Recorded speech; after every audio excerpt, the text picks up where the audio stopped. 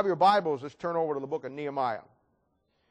As you know, we've been in Nehemiah chapter 3, and we have been taking our first series in the Bible. We've only been functioning here as a church about 8 weeks, maybe a little longer than that in our home also, but we've been taking a study out of the book of Nehemiah.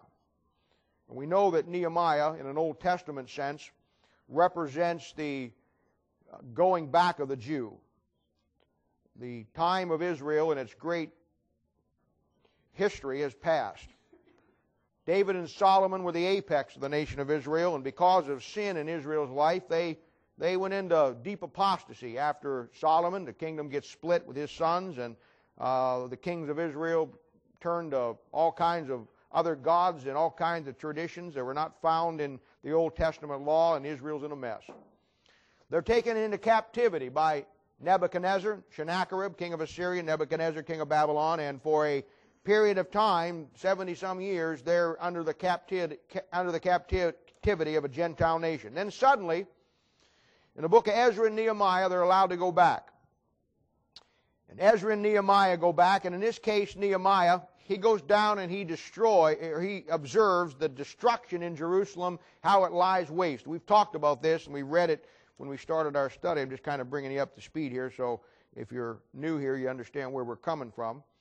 And he sees the nation of Israel in disarray. The walls that were around Jerusalem that were the defense, the city on the inside, what the walls defended, and the gates. They're all knocked off the hinges. They're all in a mess. And we've talked about how that destruction of Jerusalem, even though it happened many, many hundreds of years ago, is a picture in an inspirational sense of where the church is at today.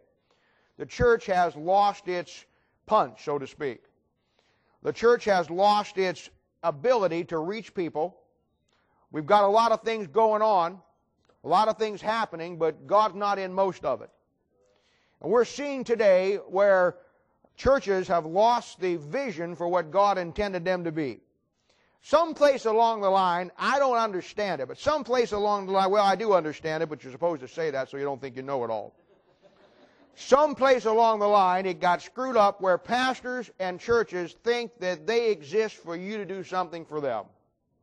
And that's simply not true, folks. I am not here as a pastor, nor does this church exist for me to ask what you can do for me. This church exists for what it can do for you.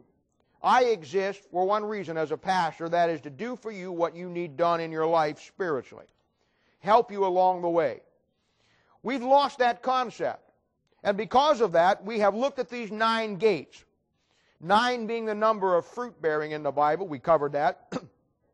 We have looked at these 9 gates as the openings that you need to have into a church. 9 gates, each one of them, starting with the sheep gate, then we looked at the fish gate, then we looked at the old gate, then we looked at the valley gate, then we went through the dung gate. Last week we talked about the fountain gate. Each one of these gates represents something that this church needs to have in it. And as you come through these gates, you begin to see where the aspects of a Bible-believing, Bible-teaching New Testament church is founded on. And last week, as I said, we talked about the fountain gate when we looked at the aspect of worship and fellowship. And we talked about how that when you get saved, you become a well of deep water, John chapter 4, which in time should spring up that others can drink from. The fountain gate.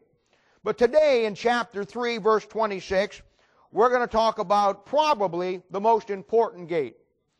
It's certainly the gate that all the other ones really form around, and it's the one that he spends the most time detailing. And it'll be the water gate. And he says in verse 26 of chapter 3 in the book of Nehemiah, "Moreover, the Nethinims dwelt in Ophel, under the place over against the water gate toward the east, and to the tower that lieth out." Now, Father, we thank you and praise you for the Lord Jesus. And we love you so much today, and we thank you for the opportunity to open up your word. We thank you for the regular folks that are here today, for the ones that are back, for our new visitors that are here today. We hope, Father, that today their hearts would be challenged, that they would see the heartbeat of this church. We're not big, we're not flashy, we don't have a lot of things to offer other than the thing that God intended us to offer, and that is the Word of God. And my friend, we will offer you the Word of God today.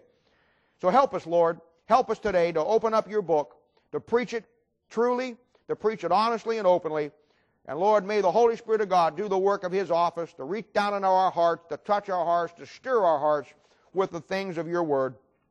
And we'll thank you and praise you. In Jesus' name, for His sake we ask it. Amen. Now, I told you when we started here, kind of like a little introduction, that the job of this church is to minister to you. Ephesians chapter 4, that great book of Ephesians where Paul talks about the church, and he really details the church in the chapters that are in that small book, but it's loaded with all of the aspects of the church. And he says in Ephesians chapter 4, verse 12, that God gave some apostles, He gave some prophets, He gave some teachers, He gave some evangelists. And he's talking about the church, but he says the reason He gave them was for the perfecting of the saints. That has to start first. The perfecting of the saints. Taking God's people and perfecting them with the Word of God to the place that they're ready for the next step. The perfecting of the faith, the work of the ministry. And that's exactly what God is all about. He says, for the perfecting of the faith, for the work of the ministry, for the edifying of the body of Christ. The job of the church is to edify you, to help build you up, to help make you strong. Now, in the process of that, when you're dealing with human beings, you have problems you have to work through. We all get into messes from time to time, and I don't care where you've been. I don't care what you've done. It doesn't make any difference to me at all. It doesn't make any difference to God. All God looks for is where you're at right now and where you want to go from this point on. And if that means that you want to embrace the Word of God, that you want to learn more about it, then that's exactly where God wants you to be, and that's what the church ought to be doing. It ought to be perfecting you for the work of the ministry and edifying you, not tearing you down. Not bringing to the point where they have any class distinction as far as, we'll give more to this person than we will to this because we hope this person will give more to us. We know this person won't. That's immaterial. You all have something to offer God this morning, and that's why God saved you. You all have some benefit in the ministry. That's why God called you. My job, the job of this church, and the job of each other is to encourage each other, to edify each other, that we can get the work of the ministry done. And I have no doubt in God's timing that we'll do exactly what God wants us to do here at the Old Paths Baptist Church. Now, he talks about in the book of 1 Corinthians, chapter 14, he talks about spiritual gifts. And in that list of spiritual gifts, he names some things, but he says that the number one spiritual gift, or the one that you should look for more than anything else, is prophecy. Now, we think of prophecy, we think of the book of Revelation. And that's true. That's prophecy. But in the Bible, the word prophecy means more than just some future event. It means to preach. It means to take the Word of God, open it up, and to expound it. And he says the job of the church, number one should be, and the gift you should desire more than anything else, is to be able to take the Word of God and to preach it and to expound it and to teach somebody else the Word of God. The Bible says in 1 Corinthians chapter 14, verse 3, that he that prophesieth speaketh unto men to edification, to exhortation, and comfort. And that is why that when you come to the water gate, you're looking at the gate that represents the Bible teaching ministry of any church. It's the gate where the water flowed through. And as you come here on Sunday morning, you come here on Thursday night, that gate opens up as we open up the book, and the water flows, and you get immersed in that water, and you grow in that water, and it's an incredible thing. The Bible says that the Word of God was given. All Scripture is given by inspiration of God and is profitable. And there's four things that it's profitable for. And if you want the Bible in a nutshell, if you want to say, well, give me one verse that gives me an outline of why God gave the Bible for my life, it's this verse. All Scripture is given by inspiration of God. That means that the Bible is different than any other book the world has ever seen. Every other book that's on this planet, man wrote. This book, God wrote. And the Bible says all Scripture. He's not talking about the original manuscript. You say, how do you know that? Because the original manuscripts weren't Scripture. He's talking about some book. I wonder which one it could be. He's talking about some book that God wrote, that God gave the man, that he gave it by inspiration, and it's profitable.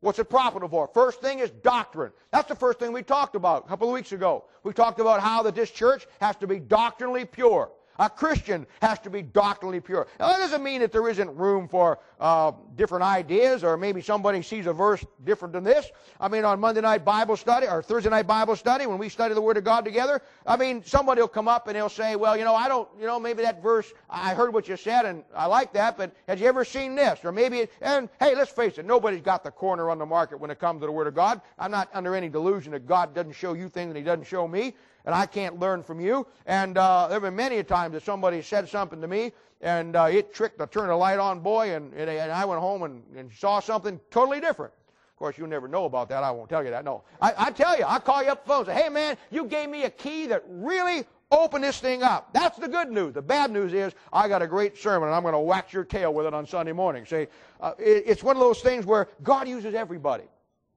That's the beauty of the local body of Christ. That's the beauty of the local church.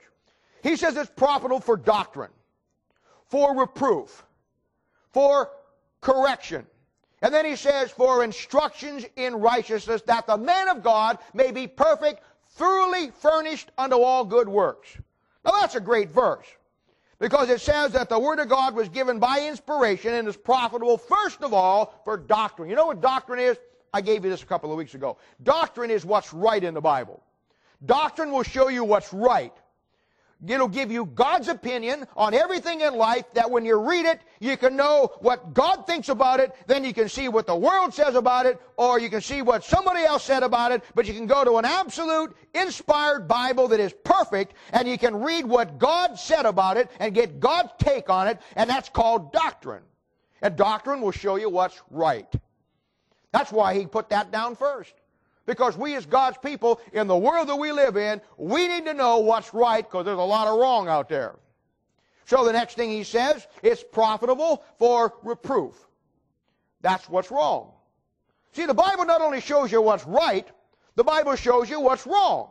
When you reprove somebody, you show them what's wrong, and you show them what is wrong with their teaching. I told you a couple of weeks ago when we talked about doctrine, that I believe that God will build this church, and I believe that when we're talking about the dung gate, I said there were 8 gates in and 1 gate out. And that gate out was to take out the refuse, take out the trash. And I believe, as well as I'm standing here, that not everybody that comes to this church will want to be a part of this church, because some people don't want to do what's right.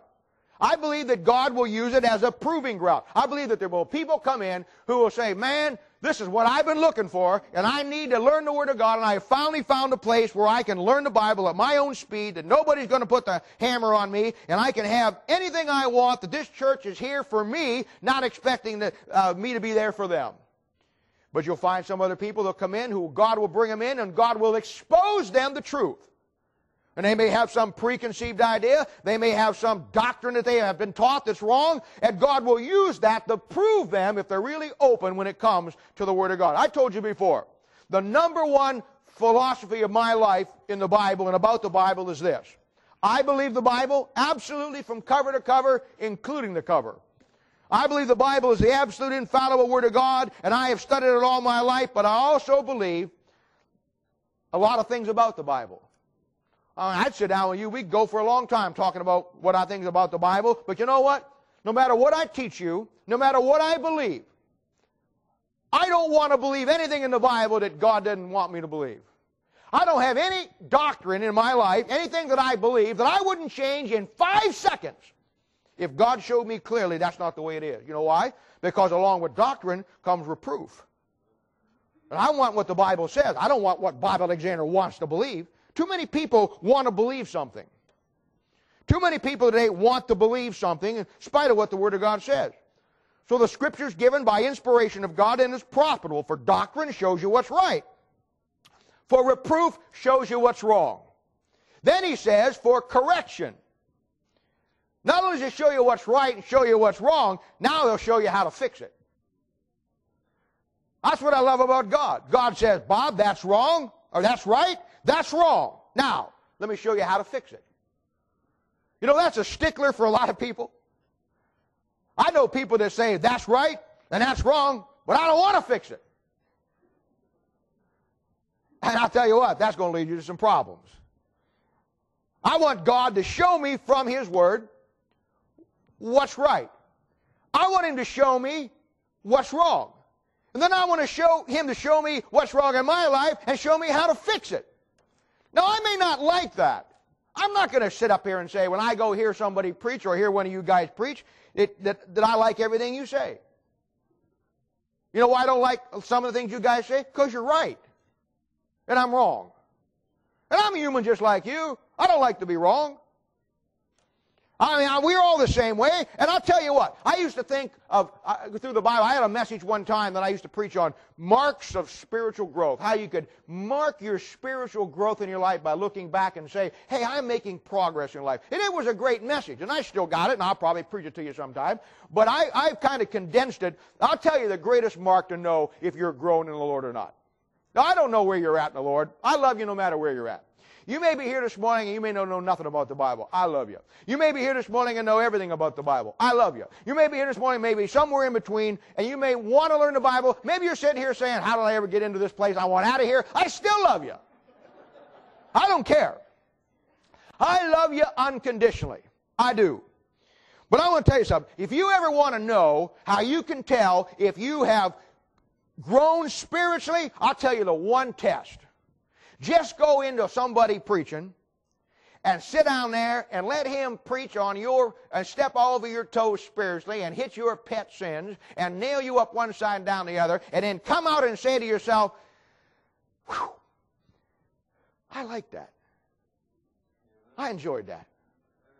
You know what the Bible says? In Proverbs chapter 27, it says, the full soul loatheth the honeycomb, but him that loveth the honeycomb, the Word of God, even the bitter things are sweet. Now that's how you can tell if you're coming along or not. I mean, I've had people where all my life, people didn't like me just because how I preached. Good. I mean, not good that they don't like me. I mean, that I preached good. I mean that I said things they didn't like. And they get mad. And I never lied to them. And that's another thing. I told you that before. I can't understand why people get mad when you tell them the truth. If I lied to you, get mad. But if I tell you the truth, don't get mad. But people do. You know why? Because this book is the strangest book the world has ever seen. And this book will make you or break you. And this book is profitable for you. So when it gets into the Watergate, and we haven't even got there yet. We may have to break this down into 2 weeks of messages. I don't know. But when you look at this Watergate, it's an incredible thing. And it's why everything flows from that. So not only is the Word of God given by inspiration that's profitable for doctrine and reproof, it's profitable for correction. It tells you how to fix it. You know why God ordained preaching? You know why He says that prophesying, preaching is the best thing over all the other gifts? I'll tell you why. You know what happens when you come to church on Sunday morning? Here's what happens. You go all week long. And very few of us all week long stay right with God all week long. Things come into your life. Come on, you know you do. I know they do in my life. We don't always do things that are right. And sometimes when you show up on Sunday morning, you haven't taken care of business the way you should have. And the Bible says this, feast faithful, if the blood of Jesus Christ, God's Son, cleanses us from all sin. When you sin on a daily basis, say you go out of here today and you're all excited and you're fired up, and tomorrow something happens. You know, some lady pulls out in front of you, or some guy pulls out in front of you, and you know, or something goes bad at work, or that favorite person at work irks you the wrong way, you know, or I don't know, whatever the case may be, and you know by 1 o'clock, 2 o'clock in the afternoon, you've blown it. And you know what? At that point in your life, you ought to stop and say, God, I'm sorry. I love you. You mean more to me than everything in the world, and I don't want anything to come between me and you, because I know that I have to walk in the light as you are in the light, to have fellowship with you. We talked about that last week. So therefore, I'm stopping right now, and I'm confessing it. I shouldn't have got mad at that woman. I shouldn't have shot her in both legs and left her alongside of the road. I shouldn't have beat that guy up, or I shouldn't let that guy beat me up, however it went down. I'm sorry, Lord. Forgive me, and fellowship is restored. But you know what? We don't do that all the time. You ought to. The goal of your life ought to be able to get to that place where you do. So you show up, and I'll tell you, and God is your heavenly Father, and you're His child. And I've raised kids. You know how to raise kids, don't you? You want to have fellowship with your kid. But when the kids don't do right, and you say, honey, don't do that. And they say, okay, Daddy, I'm sorry, I won't do it anymore. Well, good. Good girl. Good boy. Everything's fine. You know what happens. You know how kids are. Kids are like you. They got an old sin nature. Honey, don't do that. Why do you want to do it? I know, but honey, you just don't want to do that. You're going to get hurt. I ain't going to get hurt. Well, you're in the middle of the road. There's a cement truck coming down the road. In about 15 seconds, you're going to change your philosophy of life. Now, you can either come over here, or you and Daddy are going to go in the room, and we're going to talk about a career change for you. Okay? Now, what do you want to do? And you know what happens if they consistently, and I know what mothers do. Mothers are the sweetest thing in the world, but, they'll say, I'm not going to tell you again. Kid says, oh, yeah, you're good for 7. I'm not going to tell you again. And I'm counting them right now. We're only on 4. I got to do what I want for 3 more. I'm not going to tell you again, and then I'll listen. They know how to figure it out. Isn't that what we do with God? Sure it is. God taps you on the shoulder, and you say, okay, all right, well, just let me hang in here for a little longer. I know I got to get right, but just let me stay with it for a little while. Oh, we do the same thing. Where do you think your kids learned it from? You think they just learned it because they learned it? They learned it from us. You learn to tell your kid one time, don't do that. Kid says, yes, sir. Yes, ma'am. Hey, good. We're making progress. When you don't, you know how it goes when it prolongs goes? You have to give him a spanking. We've not had to give Maddie a spanking yet. She's probably going to be the most perfect kid that ever lived, but she won't have to. Well, that's going to be a bad day when we have to spank Maddie. Maybe the kids already have. I don't know. I don't know how. But anyway, but there's going to come a day when she's the sweetest thing in the world. I mean, she loves her grandpa. We go every place together. And I'm up there, and she smiles. She looks for me. They say Barb watches her 2 days a week while Jamie works. And they bring her up in the morning. She says, "Papa, Papa, I want to see Papa." Then when she gets there, she don't want anything to do with me. But anyway, that's just. But one of these days, it's going to be tough, man. I ain't doing it. No, I teach the Bible to my kids. They have to handle all the other stuff. Well, I can't even get mad at my labs. I got 3 labs. I got a black one, I got a brown one, and I got a yellow one. Shem, Ham, and Japheth. I don't know what to tell you. And I'll come down the steps, and I'm going to put a little video camera down there sometime because while I'm upstairs, they get one of them, or all of them, I don't know. They get the paper out, and they just, out of the pens, and I can shred it everywhere. I know they're not reading it. They're just rip it from one end to the other. And then when they hear me come down the steps, I walk around and I say, what is this? What happened? And they're all, the yellow one, she's on the couch going, she's just looking at me. I've been here the whole time, The black one, she's laying over here, just saying, Dad, I'm the oldest, and I don't believe they're doing what they're doing. But, I'm hanging. And the brown one, he's the biggest one, 110 pounds, big old baby. Call him Buddy. He's sitting over here, and he's dumber than the other 2. The other 2 put on a great act. Not Buddy. Buddy's sitting over there with a sheepish grin, a sheepish look in his face, cowling down. And if that wasn't all, there's a piece of newspaper hanging out the side of his mouth. Now, what's this picture all about? How many times in life I have been caught with a piece of newspaper hanging out of my mouth with God? We say, oh, God, it wasn't me. God says, yeah, it was you. How do you know? Because you got a piece of newspaper hanging out of your mouth. That's the mark, man. You want to find out how you're growing spiritually? Tell you. How good can you take it today? When you walk out of here and you're saying, oh, man, that was good. Oh, that was good. We don't like pain, do we? No, we don't. We don't. Society doesn't. And you know what? It's hard when something hurts, it's hard to say it feels good. It feels good. We got to praise God for everything. But it's tough to. I'm not like that. I used to take the black dog, and she likes to run, and I used to jog. I still do dog, but I don't take her anymore. And I used to run, and I'd run up around the school, and she'd run with me, and we'd get a good pace going, and it was a fun time. She'd bounce up in the air. She was just happy to be with me. And I'll never forget one time. And I always try to praise God for everything. I do, even the bad things. I just say, Lord, you know what you're doing. But it's okay when it doesn't really hurt. But if it really hurts, it's tough. You hit yourself with a hammer. Not too many people say, praise God from whom all throbbings flow. And we're running along up there. We're coming out the track. And I'm having a good time. We're bouncing around. And she likes balls. She's chased balls all the time. She will die in her tracks chasing a tennis ball. I have to keep her away from the baseball field. They knocked one over the fence one time, and she got the baseball, wouldn't give it back to the guys. She's gone with it, man. And I see this orange ball here. And I'm saying, oh, this is going to be fun. So I'm running along, and I unsnapped her because I'm going to kick this little orange ball some kid left up here, and she'll go chase it, and we'll play it for a while. And we're running along, and I'm getting a side on it now because I'm going to come in, and I kicked that thing with my hand, and somebody had left a shot put on the field. Wasn't what I thought it was.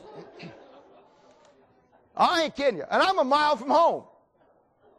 Now, if I'd have had Buddy, I'd have just saddled him up and had him drag me home. But Tinker ain't going to do that. So she still wants to run. She doesn't understand. His foot's hurt. He's got a limp. No. We ran here. Let's run home. And I'm all the way down there, and I'm trying to do the best out of this. I mean, I'm just saying, Lord, thank you for this. Yeah, right. Sure. Yeah, thank you, Lord.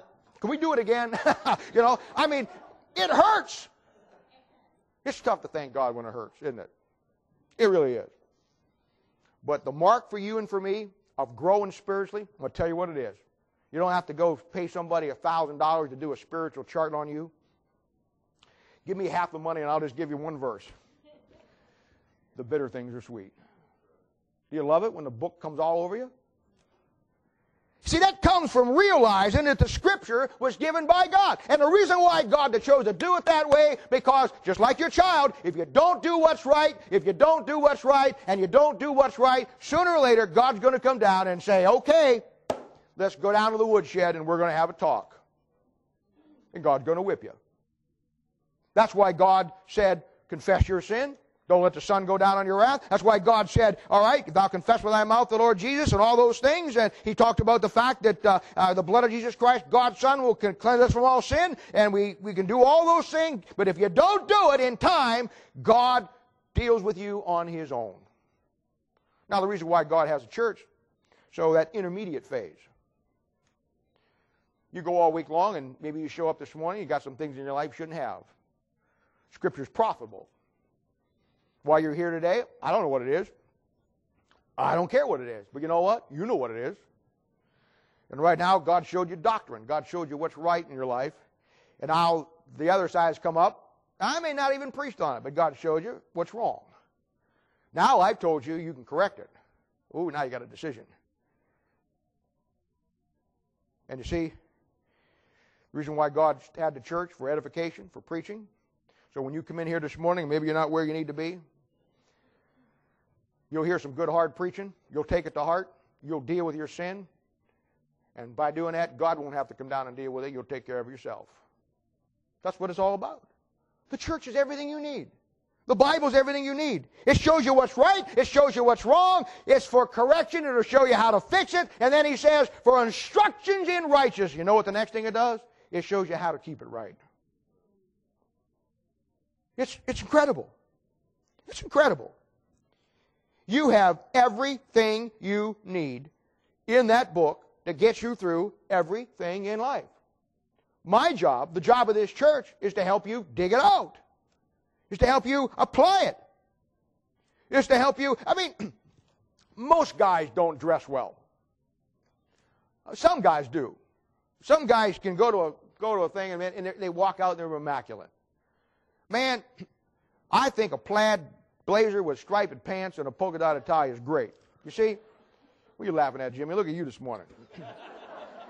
But you know what? When I buy clothes, I take my wife with me.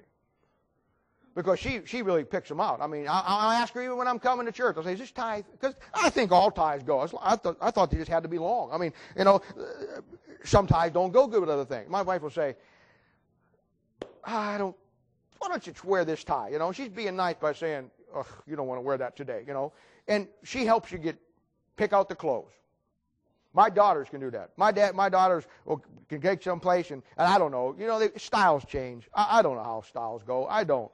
Man, sometimes they wear their shirts in, then they wear them out. Sometimes I've never gotten why you want to wear your pants down to here. I've never figured that out. More than the why is how do you keep them from coming all the way down? That's what I want to know. I never forget. But trends come, trends go. I learned a long time ago, if you keep your suits long enough, they will come back in style. Just stay with it. But most men don't know how to dress, and most women know how to dress them. And you know what? That's all it is with the Word of God. You're here this morning, and maybe you don't understand everything about the Bible. You don't know how to apply it all. Hey, that's what we're here for. We'll help you put it on right. We'll tell you what matches. We'll tell you what goes and what doesn't go. Well, you have a personality, and your personality is different from the person sitting to you.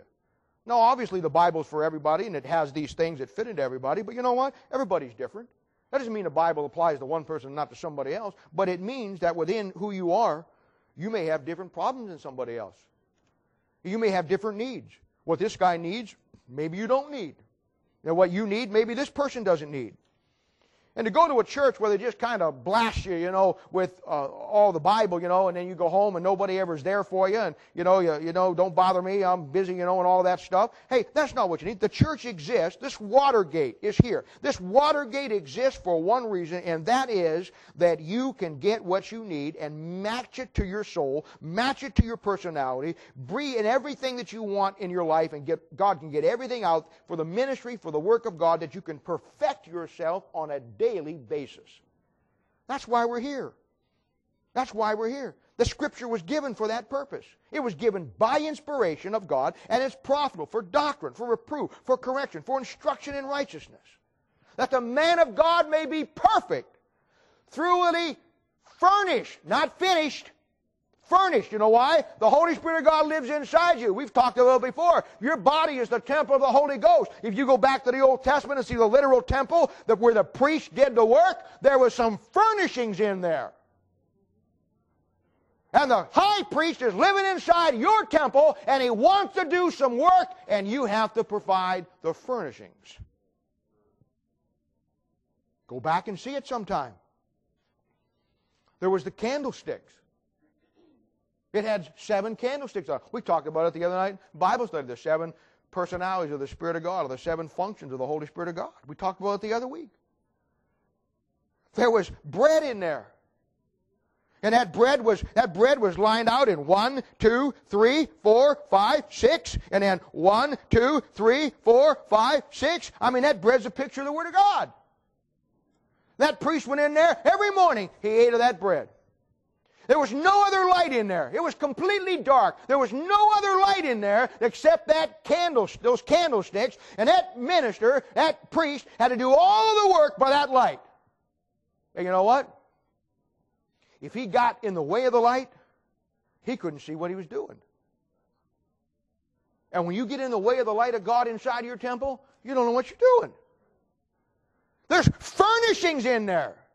6, 6. 6, 6. 6 loaves of bread, 6 loaves of bread, 66 books. You'll beat it. I'm a priest, the book of Hebrews says. Not in the Old Testament sense. I'm a priest after the order of Melchizedek. I'm an eternal priesthood. The day I got saved, I become a priest, and in this temple, the high priest wants to do a work. And when you take the Word of God through the Watergate, you build your life, you go to church, you exercise your spiritual gifts, God takes you, He trains you, you work through your problems, there's somebody there to help you, there's somebody there that gives you everything that you need, and you recognize the Word of God is profitable for doctrine, for reproof, for correction, for instruction in righteousness, that the man of God may be perfect, not sinlessly perfect, perfect unto the work of God. Perfect. Thoroughly furnished, not thoroughly, thoroughly, from the inside out, not from the outside in. Thoroughly furnished. It starts inside your soul and works its way out. Thoroughly furnished unto all good works, that the man of God may be perfect, thoroughly furnished unto all good works. The work of God in your life takes place inside this temple, just like it did in the Old Testament in a literal temple. The high priest lives inside you, the Holy Spirit of God, the Lord Jesus Christ, and just as there were furnishings back there, you build those furnishings in your life by what you do with the Word of God. Today, I look around here, and I love you all. But you know what? There's people here, and not because you're a bad person, but there's people here that are in different stages of furnishing that temple. You find that in any church. There's somebody in here that you got the furnishings, and you're going, man. You're perfected, and your understanding is a daily process, but you're in the work of the ministry. You're witnessing to people. You take care of your families. You study the Bible. You know the Bible. And you're out there ministering to other people. Some of you are in the middle of that, and you're just trying to get it together. Some of you, maybe this is the first time you ever heard this in your life, and you say, oh, I really want a relationship with God. How do I do it? You start by building those furnishings on the inside. You don't have to run out and buy a book. You don't have to go to somebody's seminar.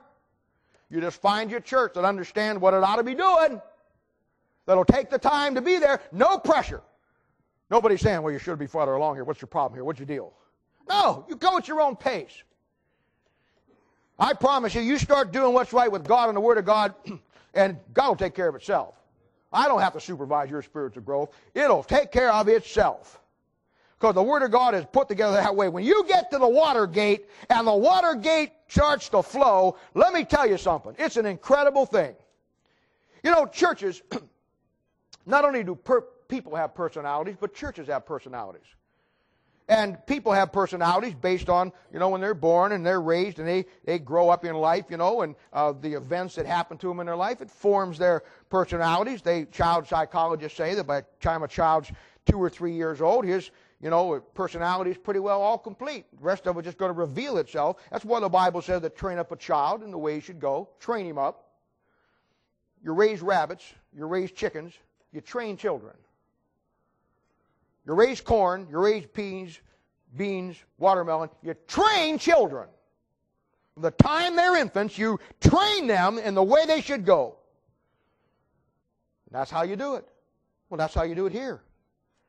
If that child's personality begins to develop, the best time to start with a young Christian is when they get saved. And you start to take them and to work with them and to train them and work through whatever. Now, sometimes, that, you know, perfect world, that's the way it should be. It isn't a perfect world. Sometimes you get them to come in and they've got a lot of baggage. Sometimes they've had some tragedy in their lives. Been through a divorce. Been through some problems. Been through this, been through that. I don't care. God doesn't care. God wants to know what you want to do from this point on. That's all. You say, well, I've got all these suitcases. No problem. We'll open them up one at a time. We'll throw out what ain't any good. We'll keep what is good. And we'll go from there. That's all there is to it. That's the job of the church. And as you do that, the church builds its personalities. And you go over to the book of Revelation, there's 7 churches. Now, I know they represent 7 periods of church history. Certainly they do. But in an application, in a spiritual sense, I also believe they represent the 7 personalities that churches can have. And I know that churches have personalities. You have some that, you know, they cater to the rich folks. They don't care where you're at. As long as you can't do something for them, they don't want anything to do with you. Yeah, you can come. But we're going to focus on these people. You have some that have great crowds of people, but the guy that gets up, he never says anything. He gets his sermons off the internet. He's too busy playing golf out there on the week to spend any time in the Word of God. Maybe he doesn't even believe the Word of God. So he gets his someplace else. And the people come, and they come, and they come, and they starve to death.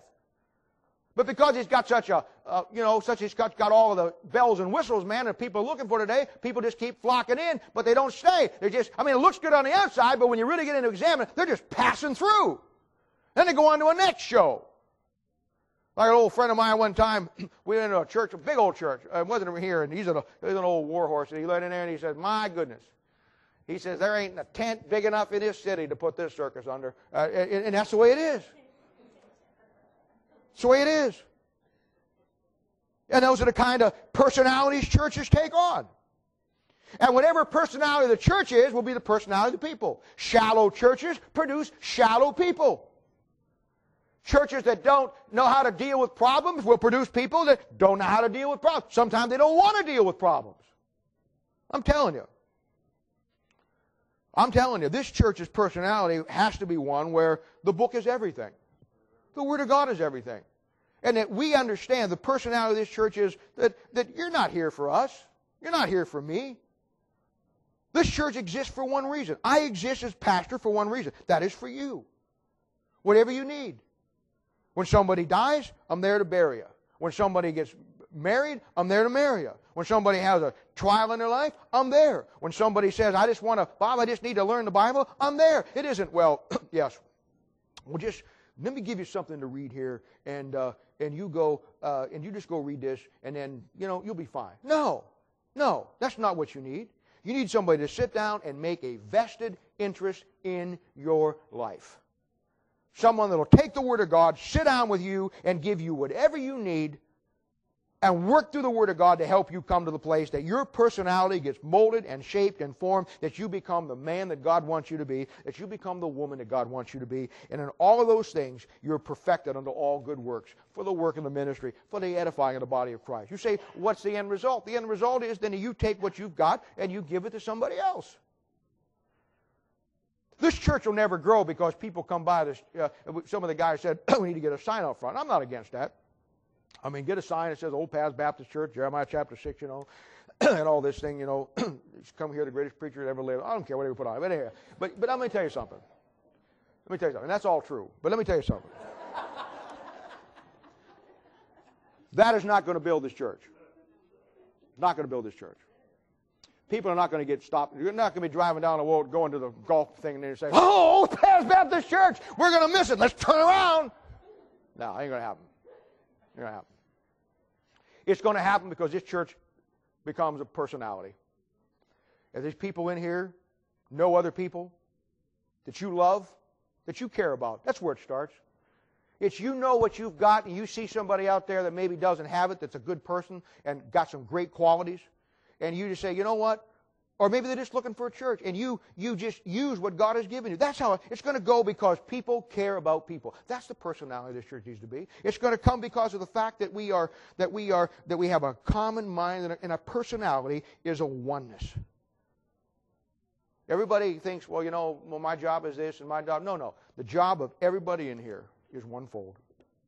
I used to do a little thing when I preached. I used to do a lot of motivational stuff for churches, and preach a lot of different places. And I'd always tell them, and I'd get preaching about the church, I'd always use this little example. I would always say, okay, we're going to pretend right now that we're a firehouse and that we're all firemen. And I'm the chief. And everybody's going to have their job. And I'd come around and say, you're going to drive the truck. You're going to make sure the hoses are all on the truck. That's your job, okay? You're going to make sure that we got water in the fire truck, okay? You are going to pass out the hats. Make sure everybody's got one. I don't know what we're going to do with you. All right, you're gonna run the ladder that goes up, okay? Now, we're a firehouse. Now we're all firemen. Now let's make sure everybody's got their job. And I'd go down, and I'd do that to a crowd. And I'd go down and I'd say, we don't have to do it now. But I'd say, now what's your job? And you'd say, driving the truck. I'd say, what's your job? And you'd say, the hoses. I'd say, what's your job? And you'd say, yeah, water truck. What's your job? And pass out the hats. What's your job? You're going to run the ladder up. And I'd say, no! That's not your job. Our job, put out fires. See that thing? That's our job. But we get so busy doing our own thing that we forget that we exist here as a team for each other. Like the hat, I'll pass them out. We exist for each other. That's why we're here. You all may have jobs. That's fine. But understand that the real job is building a church, reaching people, touching their lives, putting out fires. Now that's what the Watergate does for you. The Watergate is a gate that the water flows through. The Watergate is a gate that we take, we bring in here, the teaching ministry of this church, the Word of God in this church, and the way it's presented, the way it's taught, the way it's given out, it molds and shapes the personality of this church, that this church stays as doctrinally pure as it can. It stays right on top of things the way that it should, and it built around the aspect, and it goes after the greatest thing that God ever wanted us to go after, and that is truth. And that truth is put out to people, and people can take it or they can leave it. The ones that want to grow, hey, we'll do everything we can. The ones that don't want to grow, we'll still love them. We'll still pray for them. And we'll still say, anytime you want to do what the Word of God says, we're here. Unconditional love, unconditional giving, unconditional teaching of the Word of God. The Watergate. The Watergate.